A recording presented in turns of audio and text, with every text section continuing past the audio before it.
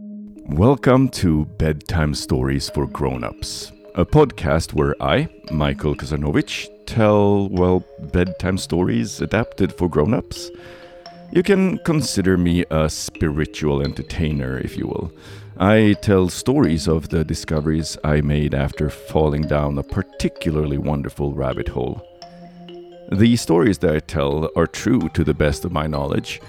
They do play out in our reality, but they originate in places I discovered after I rejected all the blue pills I kept being handed. These stories can be true for you too, if you just allow them to be.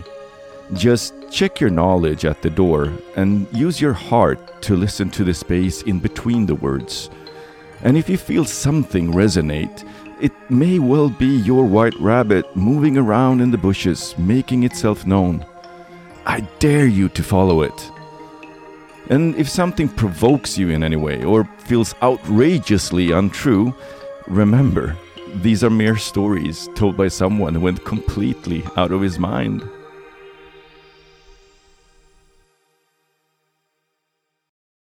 Episode 9: The Narcissism of Intelligence.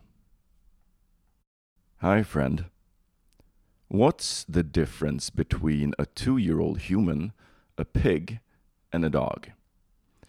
This may sound like a setup for a dubious joke, but it is something that I've been thinking about a lot. Imagine that you would be in charge of educating an artificial intelligence about the differences between these three. What would you say when it asks, apart from the physical appearance and the DNA, which tells all three apart from each other, what are the innate differences between a 2-year-old human, a pig, and a dog? I've talked about this with people around me, and there have been many different answers. Empathy, complex emotions, the awareness of death, language, creating art, the mirror test. The mirror test is where you test whether an individual who looks at themselves in a mirror actually recognizes that they see themselves and not just another individual of the same species. Human babies pass this test sometime around 20 months. It's a learned skill, not something we're born with. There are at least 10 other species that have passed the mirror test, including pigs, the Eurasian magpie, and 3 species of ants. So this is not what makes us unique. And neither is empathy. Human babies show empathic behavior as young as 14 months, which points to it being an innate trait. But elephants and mice and ravens and gorillas and dogs and pigs all display clear signs of empathy, and whether that is innate or learned matters little. Many animals are aware of death too. Elephants interact with bones of loved ones when they come across them. They clearly mourn their dead, and on rare occasions even humans who have been kind to them. Dogs who get to say goodbye to their deceased humans stop waiting for the human to come home. Ravens can identify a dead bird and separate a dead raven from other bird species. And if you can have empathy, you can also have antipathy, a thirst for revenge which both ravens and elephants display. Crows remember the faces of people that mess with them for at least 5 years and probably longer. And back in 2014, as conflicts between man and elephants had driven elephants to desperate measures in India, one elephant tore down a wall in a building where humans lived.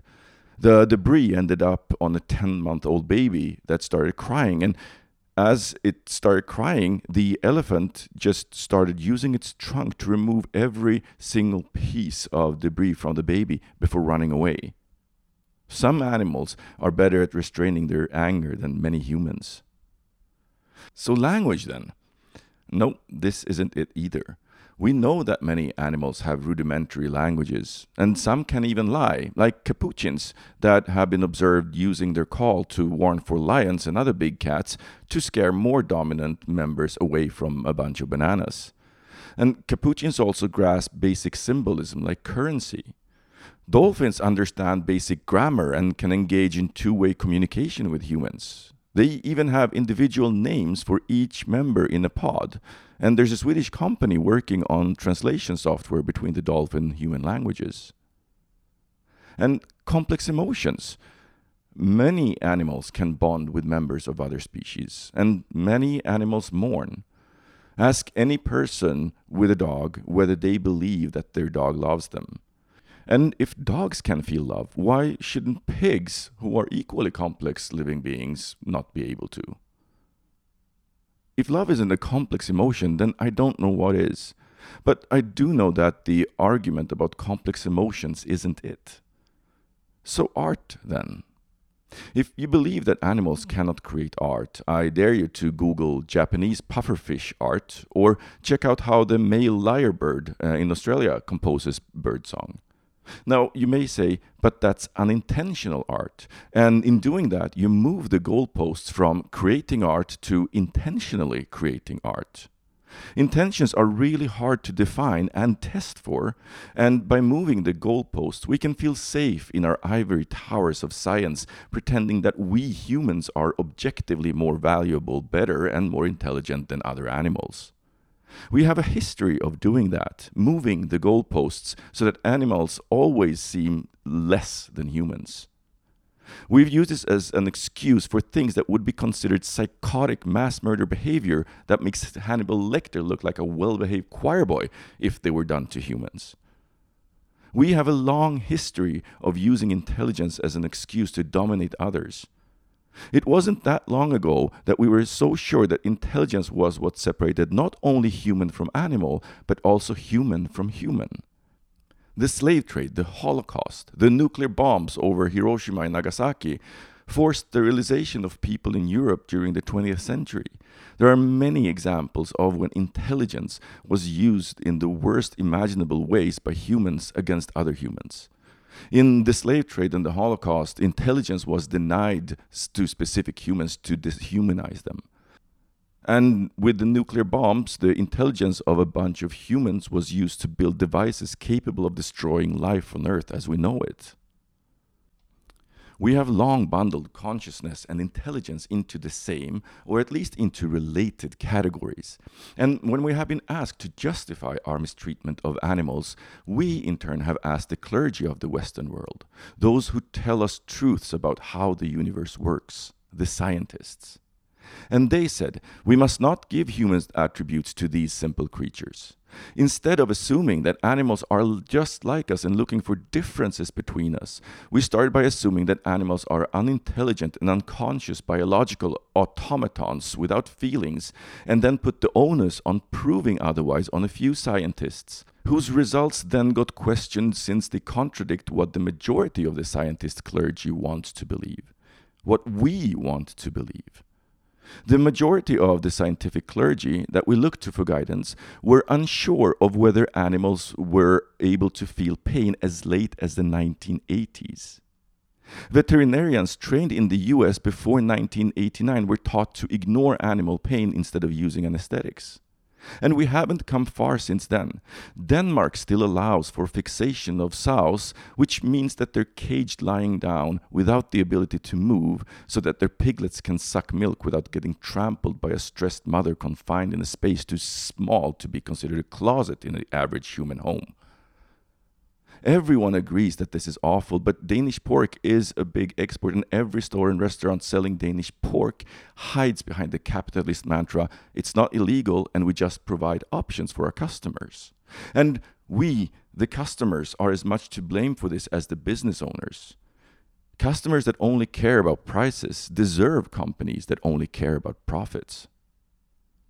We, the customers, so far removed from the suffering that pays for our cheap meat, hold on to what we can. We wear our charity coats twice a year and we scream from behind our doors, say what's ours is ours and not yours. We may have too much, but we'll take our chances because God stopped keeping score. And we cling to the things they sell us, and we cover our eyes when they tell us. But hey, the scientific clergy are the most intelligent people in the world, and that makes it right, right? Collectively, we are still stuck in that old mechanical paradigm when it comes to intelligence. We see intelligence as something individual, centralized. You have your geniuses like Einstein or RuPaul. We see the brain as the center of our intelligence, and what naturally follows is that our brain also becomes the boss of our bodies, and every other organ is a subject of the brain. But you could just as well see the stomach, which is older than many parts of our brains, as the boss, and the advanced brain is just the stomach's way of getting more food. My point is, our bodies aren't hierarchical organizations where the brain is the CEO. They are more like independent networks collaborating without the need of governance. The brain is not the CEO, it's a conductor of a very complex orchestra of organs. The brain isn't even one single thing. It is in itself a complex system of networks that often are at odds with each other. Just ask someone who is on a diet to lose weight and in a hungry moment encounters a delicious piece of chocolate cake. We may acknowledge that being able to improvise a beautiful piece on the piano is a form of intelligence, just like being good at interactions with humans and other animals, or conveying complex emotions through dance. But in our current economic system, those are considered less important than the type of intelligence we can measure, IQ. Our hierarchies extend even to intelligence. When we talk about a person with high IQ, we are talking about someone who is good at predicting sequences in progressive matrices. Here's a simplified explanation of how you measure IQ. You get a sequence of frames, and each frame contains one or more objects on a grid. The objects move or change between each frame. By studying the difference in the given sequence of frames, you have to find the pattern for each object and then correctly predict what the last frame in this sequence should be. These patterns become increasingly complex with more objects and more complex patterns. So, what we're testing for in an IQ test is how good you are at identifying patterns and making predictions. We have gotten intelligence right, and yet so wrong. You see, everything is patterns. Arrange 2 hydrogen atoms and an oxygen atom just so, and you get a water molecule. Arrange enough water molecules just so, and you have a drop of water. Arrange these molecules in another way, and you have ice.